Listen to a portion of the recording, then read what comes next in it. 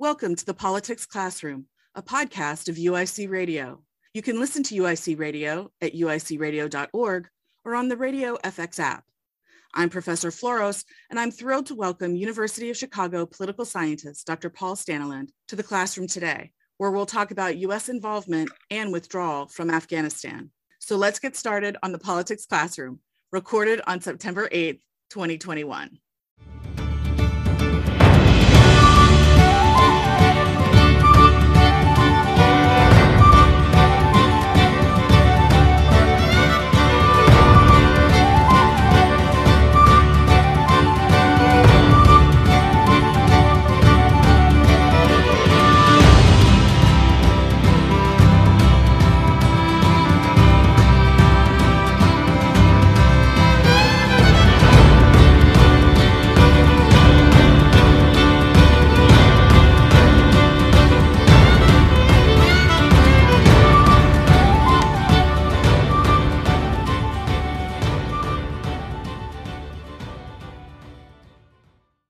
You're listening to the Politics Classroom, a podcast of UIC Radio. I'm Professor Floros, and you can reach me with comments or questions on Twitter at Dr. Floros. Today, I'm happy to be speaking with Dr. Paul Staniland, an associate professor of political science at the University of Chicago.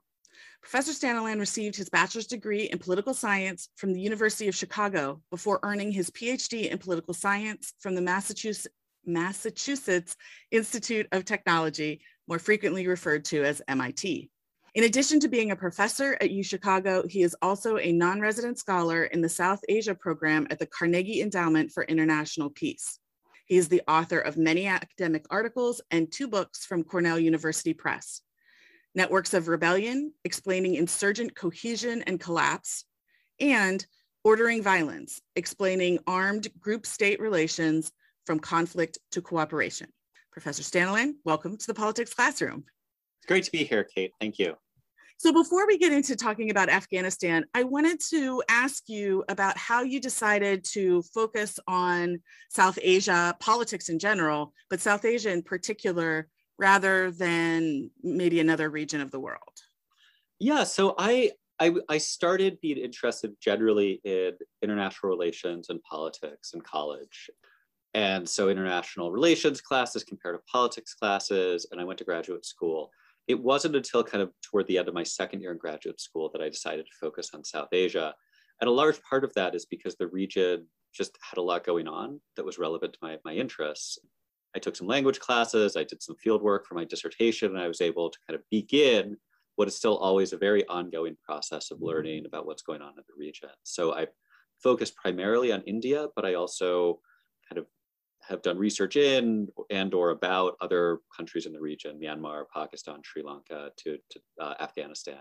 And so to me, it was a place that was, I think, understudied relative to its importance, to some degree accessible in terms of being able to show up and do some research, and just, intrinsically really interesting to me. Especially as I started getting into it, I got more and more interested. Okay, so you mentioned that you did field work in Myanmar, and so I have a question. What are we supposed to call that country? So this is an issue that, so it's sometimes known as Burma, sometimes called Myanmar. I would say these days, most people, regardless of their views of the government, say Myanmar. The US government, I believe, still says Burma. So sometimes what people do is they have Burma/Myanmar. I've mostly ended up just calling it Myanmar, which, is, I think, generally pretty standard practice among even people very opposed to the current government. Because it is the military dictatorship that changed the name from Burma to Myanmar, is that right? That's right. So that was part of a whole kind of political attempt to reconsolidate power in the late 80s and early 1990s. And so for a long time, calling Myanmar was seen, at least in some circles, as kind of like siding on with what the military. But then kind of in recent years, especially once there was something like a transition to democracy, Myanmar is also what the civilian government was saying. And so it became kind of more normal. There's still a range of opinion on this, but I think it's fair to say most people, most of the time, say Myanmar, not Burma. We'll have to have you back in the classroom to talk about this, because Burma is an ethnic group, Burmese, but there are like 25 different ethnic groups. So I don't know what Myanmar actually means, but not calling your country after one group there might be a reason to do that, but we'll put a pin in that one and come back. One more question I wanted to ask you before we go to Afghanistan is, I read on your CV, your resume, that you did your field work in Burma, Myanmar, India, Sri Lanka, Singapore, Thailand, and Northern Ireland. So I'm wondering, given your focus on South Asia, how did Northern Ireland enter the mix? Was this just a cagey way of being able to spend time in Northern Ireland, or is it? So the answer there is about money. And so I was interested for my dissertation, I was doing work on insurgent groups and militia groups and kind of their organizational. And I was able to get some money to go to Northern Ireland for a couple of summers. And that became part of the dissertation. It was very valuable. I learned a lot.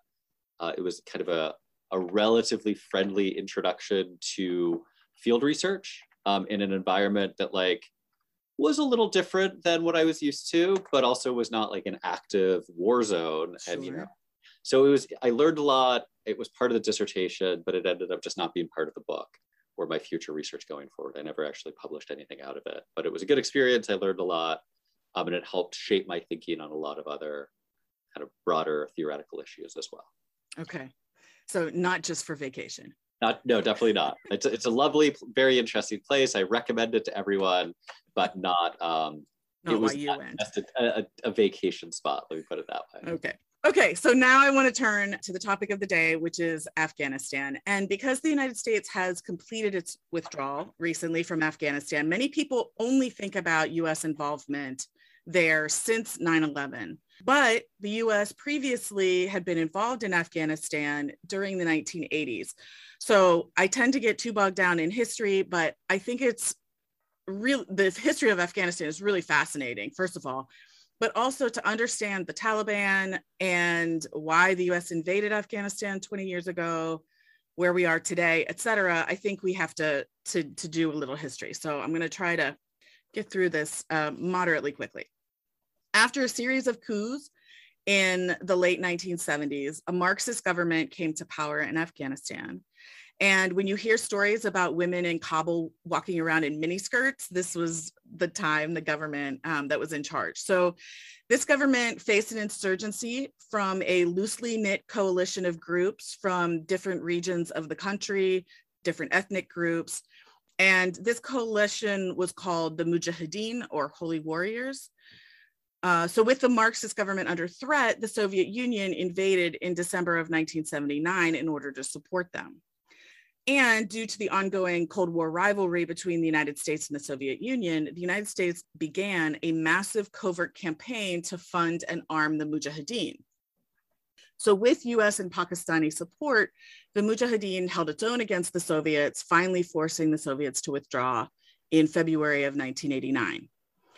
Now, with the Soviets gone, the US ceased most of its involvement, or maybe all of its involvement, in Afghanistan. But the Marxist government was able to hold on to power until 1992, when it was finally overthrown. Now, without the common enemy of the Soviets and the Marxist government, the different factions of the Mujahideen began fighting one another for control of the country, leading to continued fighting until 1996, when the Taliban took control of the country.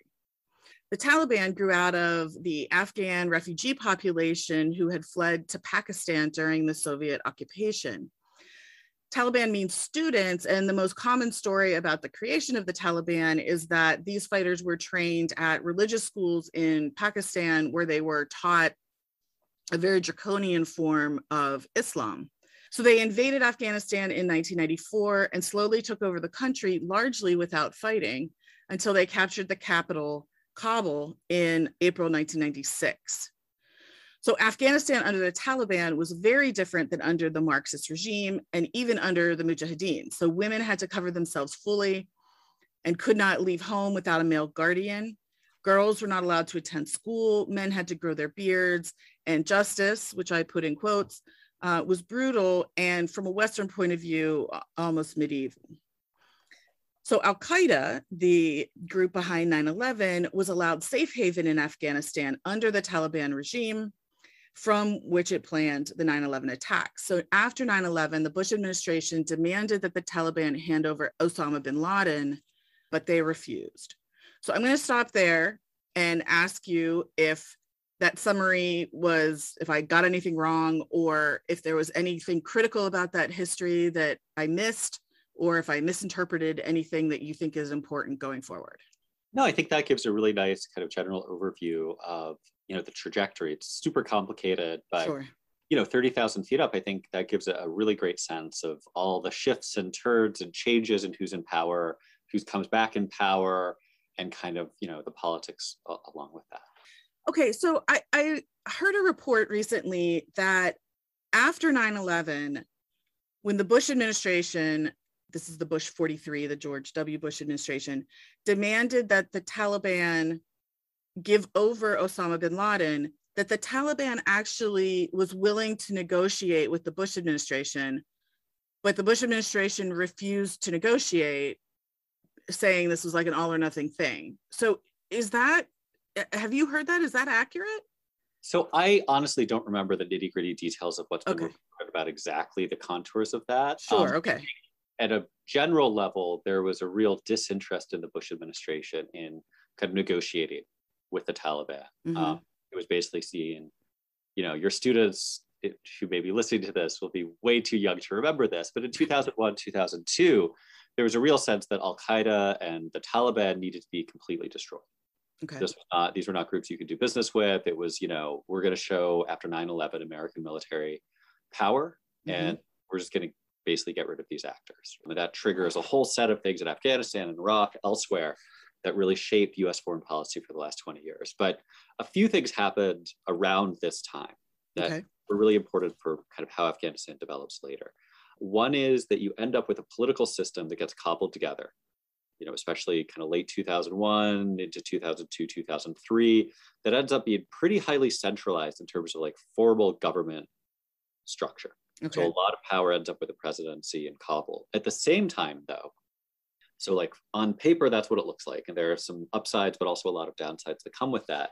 But at the same time, like actual political power is often wielded by local warlords and other often pretty unsavory actors, some of whom are officially part of the government, others of whom live in a more murky space in terms of like, are they legitimate government actors? Are these drug runners? Are these militias? Like, who are these guys specifically? And so you end up with this kind of unfortunate blend of an overly centralized formal political system with the US giving backing to whoever shows up with, claims that they can take care of the Taliban and Al-Qaeda. And so this sets off these kind of like dysfunctions that persist until the government fell, where there's an inability to create what we might think of as like what's the word, like kind of a modern state structure. Consolidated, kind of go down to the village level, provide services, extract revenue, provide security. And that creates both a lot of resentments and grievances toward the government, but also a government that's not powerful enough to suppress insurgents or prospective insurgents, or that's able to kind of wield violence in these areas in a very selective and careful way. Okay. And that's actually not very new, right? So I'm working on a research project myself, and we're looking at negotiations between rebel groups and the government. And we spent a lot of time looking at Afghanistan in the 80s. And one of the things that the president at the time, Najibullah, was trying to do was do separate pieces with these different warlords. So it sounds like that system, predated the US intervention. And so it makes sense that that's what would happen afterward. Yeah. And so I think part of this is the kind of the simple fact that these are actors who have a lot of power. Mm-hmm. So you have to do business with them. Part of it is the US in the early 2000s wasn't really sure what it wanted to do in Afghanistan. And so there are these guys who say they can help us kill Taliban and Al-Qaeda. Like, all right, we'll work with them. And especially with a weak government, the US ends up relying heavily on these guys. But there are a couple of problems associated with that. One is they're often corrupt and not very efficient. Sure. Second, as a consequence of that, they often fuel resistance, and people who maybe don't have very strong political views become more inclined toward looking to the Taliban as they start to return in kind of the mid-2000s. And then it hollows out the state from within, right? Where you don't have bureaucracies that can do a lot of things we expect state bureaucracies to do. Now, there are downsides with trying to create state bureaucracies at the same time, right? They also are trying to tax people and tell them what to do and control trade, which also could generate backlash. So it's not like there's a simple or easy answer that would have been obviously better in retrospect, given all the complexities. But this dynamic helps us also understand why we get to August 2021, where all of a sudden a bunch of local government officials and power holders end up essentially either switching sides or surrendering or cutting deals with the Taliban in this remarkably fast succession. Sure. That the whole thing in the space of a few weeks. And the government basically is left defenseless and either flees or surrenders in the face of the Taliban, right? It's the same kind of local level dynamics that have these big effects that scale up to the national level. Yeah, I want to go back just to a bit to the beginning of U.S. involvement with after the Taliban was overthrown. So the initial footprint of the U.S., we'll say military plus, because there was CIA involved as well, was very light, right? So the first actions were airstrikes against the Taliban and Al-Qaeda, and in terms of boots on the ground, it was special forces units, CIA, to help, and a group called the Northern Alliance, who was anti-Taliban. So at the very beginning, the U.S. did not commit a lot of troops, et cetera. So what, and you mentioned that the U.S. wasn't sure what it wanted to accomplish. So what was there a defined mission that that led to this small footprint, and then what happened to make that get bigger? Yeah, so I think a few things are going on. One is it's not, the Bush administration doesn't have a super clear end state, and depending we're talking about, or who you're talking about, some people would want to just leave, others just kind of want to cobble the government together with American backing. But kind of leaving that aside, a lot of people have become much more focused on the Iraq War, which starts in 2003. Right. And so there are a couple of different ways to think about what's happened. One is that there were these original problems that never could have been fixed. Another is that the Bush administration kind of took its eyes off the ball and focused on Iraq when it should have been focused on Afghanistan. Another is there's some other thing that could have been done that could have changed the situation. But regardless, you get a fairly limited interest and attention in the mid-2000s. The Taliban start coming back. Some of these are people who had fled to Pakistan, but a lot of others had kind of laid down arms in 2001, 2002, 2003, when it looked like, basically their war was over, they'd been defeated, but people start remobilizing and they start to gain more influence and more power. And so by the time the Obama administration comes around, 2008, 2009, Obama has campaigned basically saying, Iraq was a huge mistake, we've got to get out of there. But in part to show his national security kind of toughness and resolve, the 2008 campaign, he says, Afghanistan was the good war, right? This was the one against Al-Qaeda, that people actually attacked us on 9/11. And so we're going to kind of get out of Iraq, but fix this Afghanistan situation. And so what you see in 2009, 2010, 2011 is a series of assessments and eventually a decision that's made to do what's called a surge of American forces and money and civilian agencies into Afghanistan to try to kind of shore things up, support the Afghan government, create governance in places where the Taliban have been very strong. There's a lot of fighting, a big increase in American military power, aimed at kind of containing and rolling back Taliban influence in that period. Now, there's a kind of implicit theory there that what hadn't worked before was this very light footprint and kind of very focused on counterterrorism operations, right? The argument goes, well, look, if you don't build up a state structure, if you don't build up governance, then you're going to end up with this very weak state and a lot of actors like the Taliban and Al-Qaeda who are able to operate in Afghanistan. So let's build up the state, right? And to do that, first we need to but push back to the Taliban militarily. Then we'll follow on with governance projects, civilian aid, development stuff, right? And so that for a couple of years is kind of a guiding motif of what the Obama administration is up to. Wait, just one second. So after the surge, did the US government actually follow up with the civilian governance projects, et cetera, et cetera? I mean, it seems like from a non-military back in the States perspective that, a lot of responsibility was falling on the military to make connections with local communities and things like that. So was the civilian diplomatic state building apparatus ever deployed? So, I mean, there was deployment. USAID and other agencies are involved. There's a lot of money put into aid and development projects. I think this gets into one of these other counterfactuals. So one is, what could have been done differently, if anything, in the early 2000s? And another is, well, what were your choices for course correction? So one argument is, look, we never really truly resourced and sourced and implemented what this mission would actually take. Another argument is like, oh, you could have thrown even more money at this and it really would never have gone anywhere, because the Taliban had a lot of, political and social support in some areas of Afghanistan. They had this huge open sanctuary in Pakistan. The government in Kabul never was able to build the kind of effective state structure you need. It was very corrupt, very divided. And so you could have had more, another $1 trillion in civilian development spending, and who knows if that would have done anything. So there are these moments or these periods in which people argue, and I think we'll always be arguing probably, if it's anything like the Vietnam War, that maybe there were other courses that could have been chosen. And then there'll be a counter to that, which is like, well, that wouldn't have mattered for these 3 or 4 reasons. But I think it's useful to give a sense of the possible trajectories that we saw here. One of the characteristics of the Afghanistan surge is that it basically had de facto kind of a time limit. Obama was not going to commit to an open-ended, huge commitment of resources. And so if you're the Taliban, you're looking at this and, you're absorbing some real losses. The government is making inroads in some areas, but you think, well, what's the long-term prognosis here?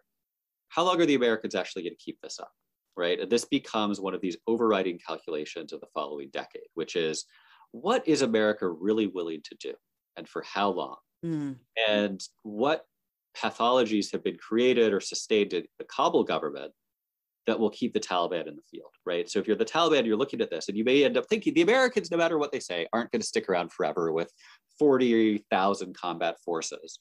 And the Kabul government shows no indications of really being able to kind of create, and especially sustain on its own without tons of American support, like a self-sustaining, effective government that's able to do counterinsurgency, first indefinitely, right? And so that's the Taliban's calculation. Again, Pakistan's providing a lot of sanctuary and support, which is very, very helpful. And you've got this domestic political environment within Afghanistan. And so that sets the stage for the next decade, where the US is continually saying, we're going to help the Kabul government become more self-sustaining.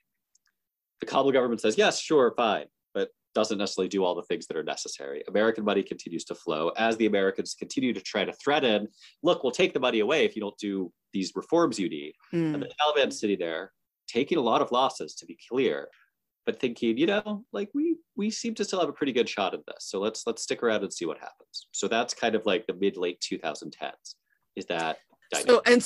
So even after bin Laden, who was, the leader of Al-Qaeda and behind the 9/11 attack, so even after he's killed in May of 2011, the US stays in Afghanistan because the Afghanistan mission is now no longer about, the counterterrorism and counterinsurgency is more focused by that point on the Taliban than on Al-Qaeda, because Al-Qaeda has been degraded.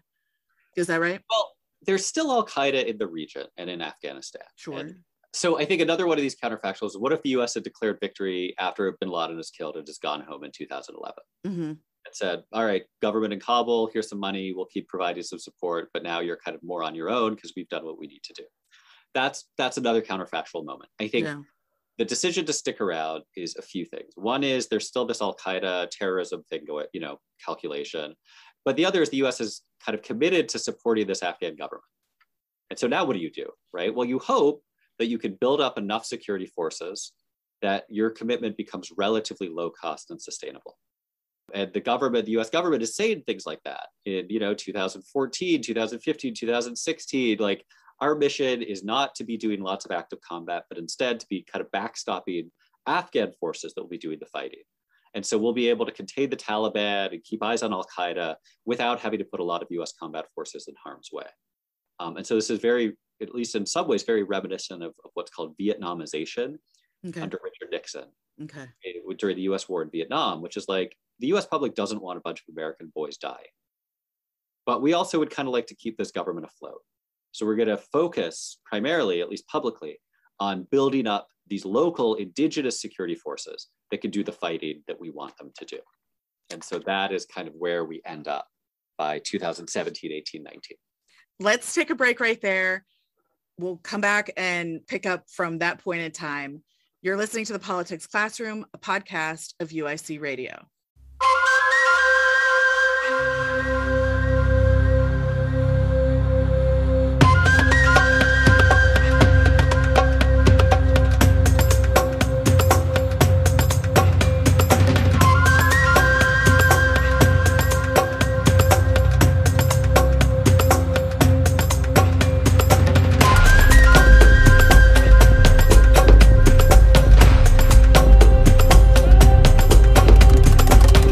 Welcome back to The Politics Classroom, a podcast of UIC Radio. I'm Professor Floros, and I'm speaking with University of Chicago political scientist Paul Staniland about Afghanistan. We mentioned and spoke about the surge, and the timeline on the surge, that Obama never intended to stick around long-term with large numbers of troops. The end of combat, the combat mission was actually declared in 2014 and moved on to what you were saying of building up the Afghan resources. So in February of 2020, the Trump administration signs an agreement with the Taliban to withdraw all US troops by May of 2021. In return, the Taliban agrees not to target US forces and not to let al-Qaeda regain a foothold in the country. So first of all, how long had the US been engaged in talks with the Taliban? One. Two, how involved was the Afghan government in these kinds of talks? And three, why do you think the Trump administration made this deal? I don't know the answer to exact. So there are back channel things happening at various points over the course of the war. Okay. Some directly talking to the Taliban, some that seem to be more about kind of the Afghan government and stuff. And so I don't want to sit I don't know exactly which talks happened directly, but there's this process that starts to develop in the late 2010s. Okay. Where Trump is looking, at least publicly, looks like he wants to get out. Right. So this is part of so moving from Obama, who wants this low footprint, off the headlines, Afghanization strategy. And then Trump comes in, and part of his critique of the American foreign policy establishment is that we're often these losing wars overseas that, are bad for America and basically trying to help a bunch of foreigners at a very heavy cost. Right. So it's coming from a different angle, but also moving toward this, well, what exactly are we doing here? Okay. Kind of logic or conclusion. And so Trump starts making noises about getting out. And so this, against the backdrop of previous various kind of murky back channel communications with various Taliban figures going back years, opens a new negotiating process. And so eventually you end up with a guy named Zalmay Khalilzad being kind of appointed as the special envoy, essentially, for trying to figure out how the US can extricate itself. Now, an ideal might be to have a three-way agreement between the US, the government in Kabul, and the Taliban. Okay. Taliban, however, have very little interest in meaningful negotiation with the Kabul government. And so a lot of that— Why is that? Well, for a few reasons. One is any deal that had to include the interest of the Kabul government would not be what the Taliban are interested in, because it would probably need to involve accommodation of the existing power structure, the existing state, the existing government. Okay. That the Taliban view as illegitimate, corrupt, opposed to them, right? And so in some ways, it's easier to say, let's just do business with the Americans. They want to go home. So, and they're the ones who have the most effective military forces and everything else. And so, yeah, let's figure out what we can do with them. And maybe the Afghan government will get involved at some point, maybe not, but let's see what we can do. From the American perspective, there's a best case scenario in which somehow you shepherded a real peace process that ends up in some power sharing agreement and transitional setup between the Afghan government and the Taliban or something. Okay. Or this, and what ends up kind of happening is this becomes a fig leaf for the Americans to get out come what may. And that's what ends up happening, which is the Trump administration signs this deal. There's kind of language about this being, withdrawal being conditions-based, but there's also a timeline that gets built in. And wasn't one of the conditions that they actually sit down and talk to the Kabul government, which they do, but nothing happens? Yeah, I think, I don't know, sometime in 2019 or 2020, there's very conclusive talks between the Kabul government and the Taliban that basically go nowhere for the reasons, right? Okay. So the US makes noises about all of this, but basically is looking to get out. That's, I mean, there's intricacies, different meetings, different statements made, communiques, but like from 30,000 feet up, most of that is just noise. The US basically is looking to find a way out, and this becomes a potentially promising path.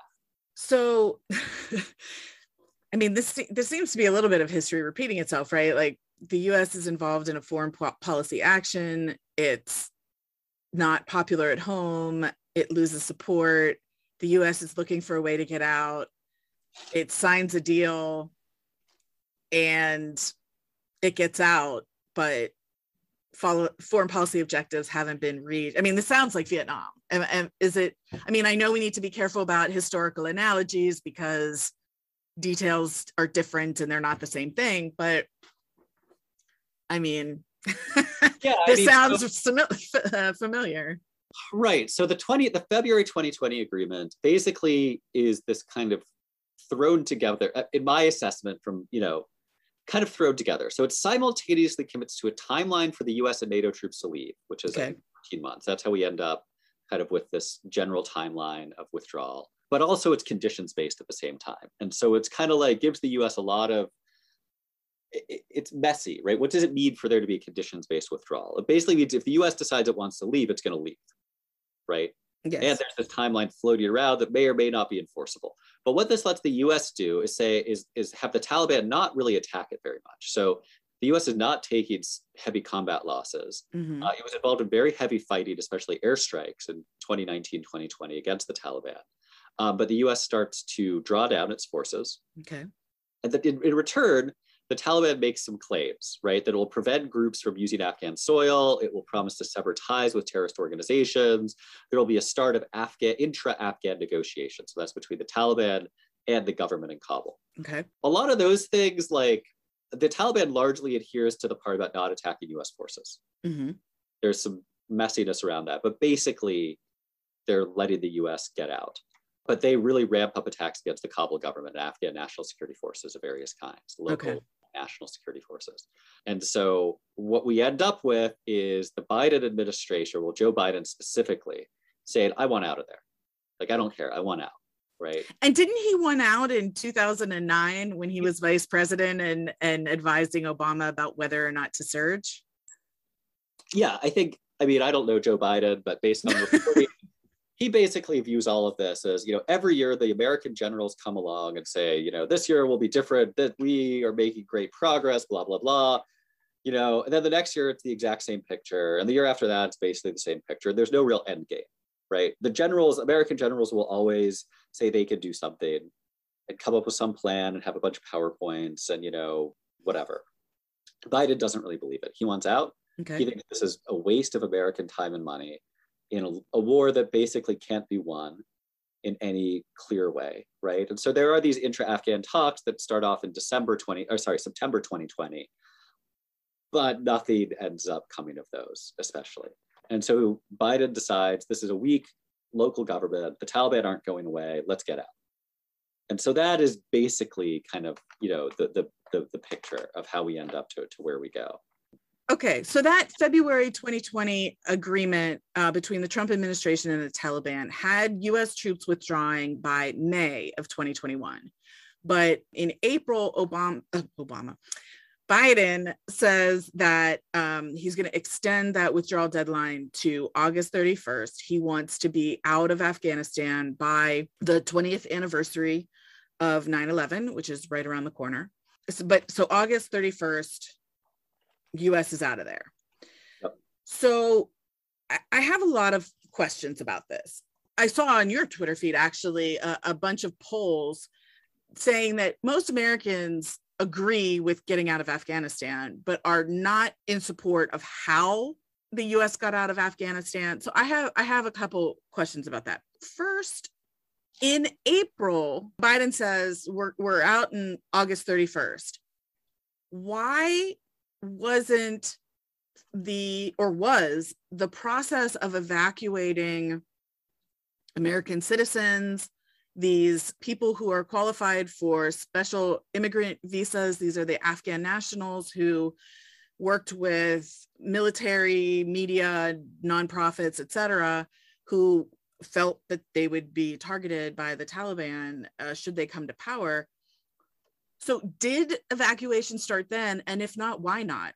Because it seemed like a long time passed. And then in the last month was all this activity in getting civilians out. So do you know or have any insight into what was the problem with using a 4-month time period instead of a 6-week period? So this is one of the big areas in which different parts of the Biden administration and its critics have kind of argued, including Biden administration people leaking about, who was doing what wrong. So a few things went on here. I can't really assess their relation, which was most important or whatever, but a few things happening. One is, I think, probably the biggest is US intelligence, for the most part, so goes the Biden administration's claim. US intelligence assessments were that Kabul would hold out for some longer period of time. Okay. So they were basically counting on the fact that the government would keep fighting, and it was probably going to lose eventually, but it would be like after the Soviets left. There was basically a 3-year period in which the Afghan government, there were still people who were fighting for the government, and the government really wanted to hold on to power. They'd come up with all kinds of ways to stay afloat. They thought that's what it would look like. So there's plenty of time there, right? Something the Biden administration has said in its defense is that the Trump administration had really weakened the process for processing visas and the whole US immigration system. So those are a couple arguments that come out. What is not good for the Biden administration and the intelligence community? Again, there's a debate over who said what, but basically that they thought they had plenty of time. The other is not good for the Trump administration, which hollowed out a lot of this procedural stuff, the logistics and administration of processing these. Now, another argument the Biden people have offered is that Ashraf Ghani, the president of Afghanistan, did not want a massive exodus. He didn't want kind of immediate American airlift out because it would show that the war was lost and it would trigger panic. So everybody would then say, well, why should we fight for the Afghan government if the Americans are immediately evacuating everybody? They must know that we're about to lose. And so that would trigger this cascading process in which the Afghan government, already facing serious problems, would basically be done. And that would be the signal of its defeat. I don't know how to weigh all of those different justifications or explanations, but those are some of the things that were going on. It's clear that something happened that was very, very problematic. Intelligence being misread, or Joe Biden kind of ignoring intelligence and not speeding up the process, bureaucracy in the background. And also, what is the top priority of the Biden administration? It's not dealing with the war in Afghanistan. It's infrastructure, it's dealing with Congress, it's COVID. And so, the US public honestly does not care very much about Afghanistan. And I think the political priorities of the Biden administration align with that very clearly. They weren't going to sink a bunch of time and effort into figuring this all out if they don't need to. And then that's how you get to the scramble in the last few weeks when all of a sudden everything falls apart. Yeah. Well, okay. So about the things falling apart. In early July, the US military leaves Bagram Air Base, which had been it's outside of Kabul, and it's kind of the main staging point for operations in Afghanistan. And it's an air base, right? So flights can take off and all this stuff.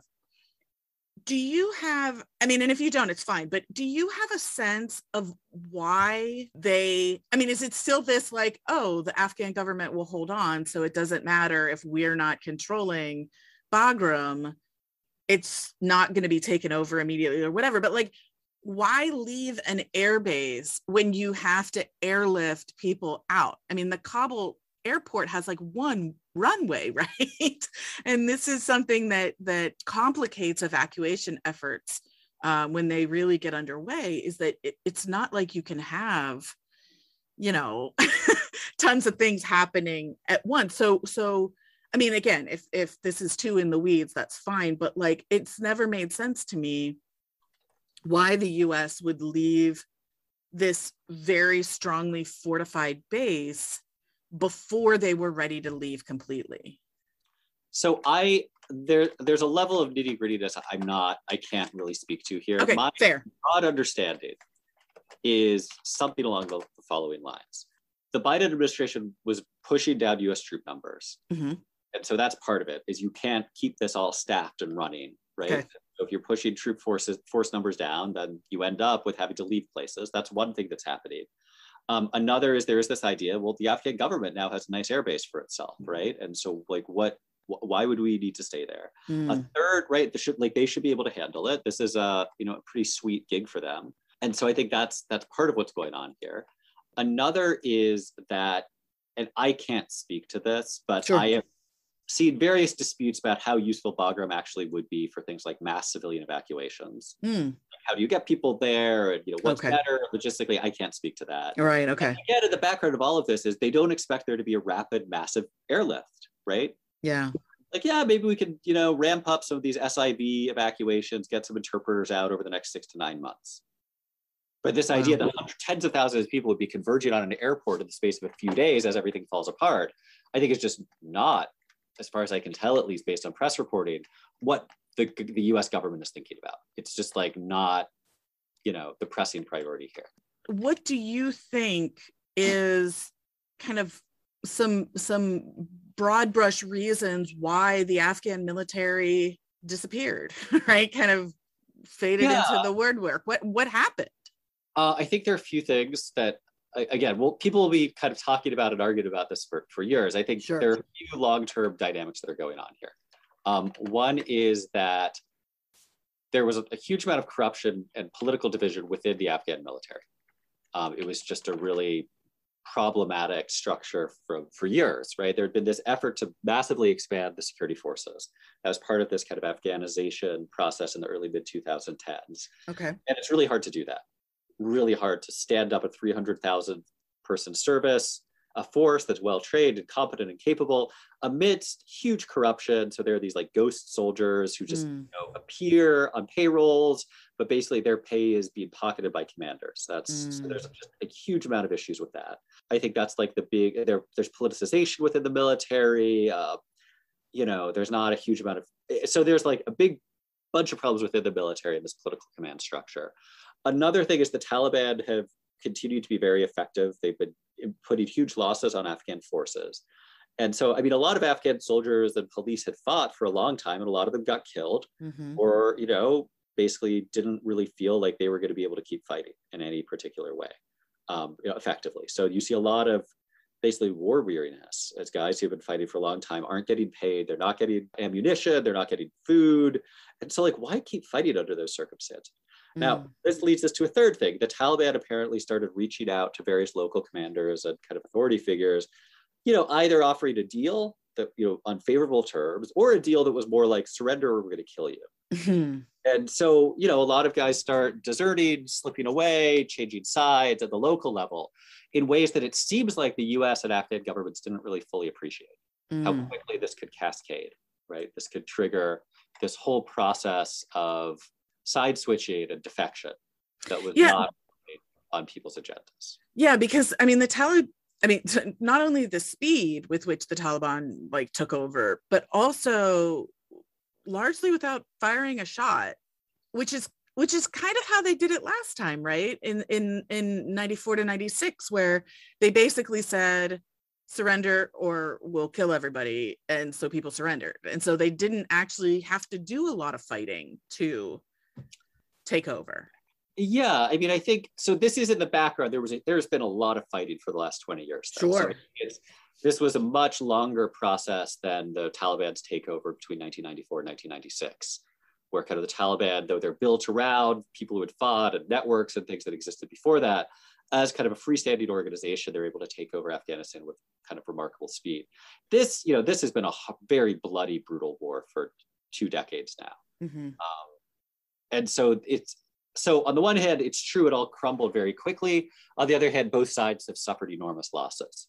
And so it wasn't that the Taliban didn't have to fight. It was that in these last few weeks, kind of the accumulation of past fighting, the fact that the Afghan, and I should add, the Afghan military clearly felt that the Americans were not going to provide any real support. Right? So there's this sense, whether justified or not, or whatever you want to argue about, that there's this sense that the Americans are leaving us to our own devices. We're being abandoned, right? So that's a further spur. Why fight? The Americans are gone. Your own government's divided and corrupt.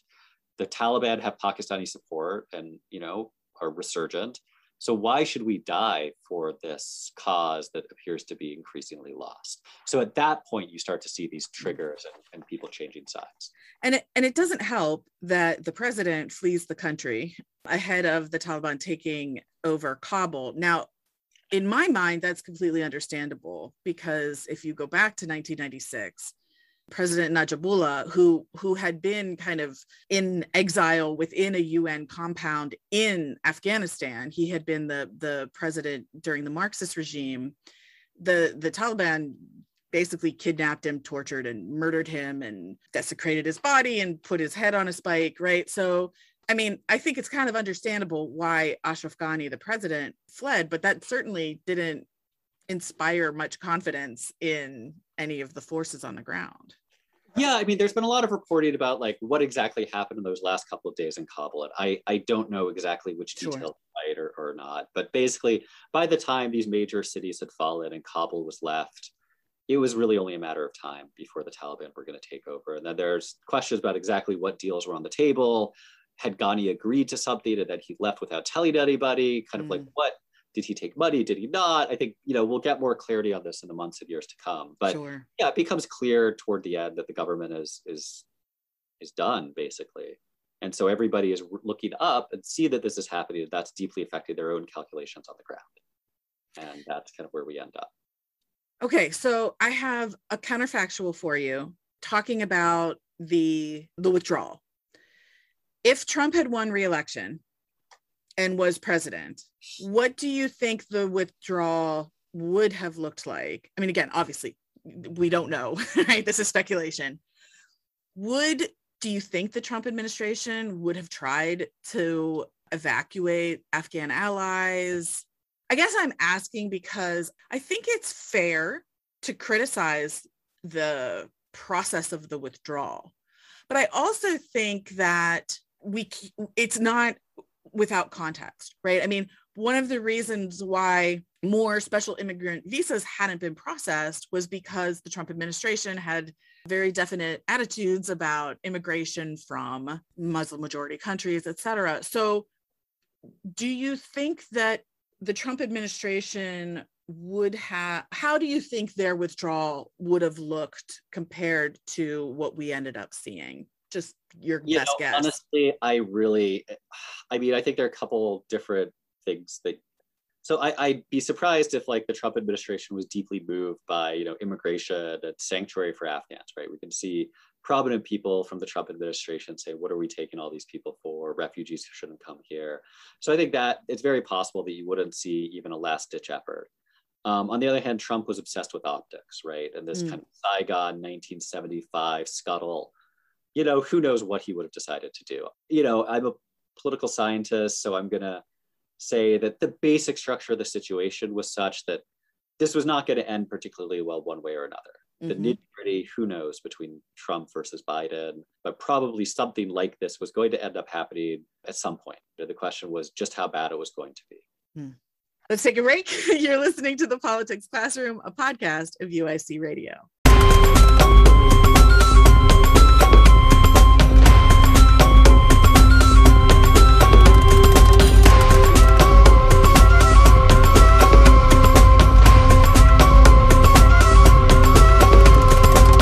Welcome back to The Politics Classroom, a podcast of UIC Radio. I'm Professor Floros. You can reach me with comments and questions on Twitter at Dr. Floros. I'm speaking with University of Chicago political scientist Paul Staniland about the current situation in Afghanistan and what we can expect going forward. I have a lot of questions. We're running out of time. We can't go over all of them. So I'm going to give you a hodgepodge of questions and let you answer the ones you want to answer. So one, is the Taliban even the legitimate, or not the legitimate, but the recognized government of Afghanistan? What is the prospects for any kind of power sharing, or is the Taliban just going to run the show? What is the situation for women going to look like? There was an announcement this morning that they are not going to be allowed to play sports. And this is a whole nother topic, but ISIS Khorasan, right? What's their deal? How's that going to affect things? And will Afghanistan be a safe haven for groups that want to do the US harm. So however much you want to tackle any of those questions. Yeah, so the question of recognition is a live one. So the Taliban want recognition as kind of the legitimate government, but we'll see who gives that recognition and over what period of time. So that's a live issue. Some countries I think will move to recognize early, but I think a lot are just going to wait and see what happens, which leads to the second big issue, which is what will kind of Taliban rule look like. And so far the initial signs are, not surprisingly, not very encouraging in terms of inclusion and power sharing. The interim government thus far is kind of dominated by figures from the Taliban.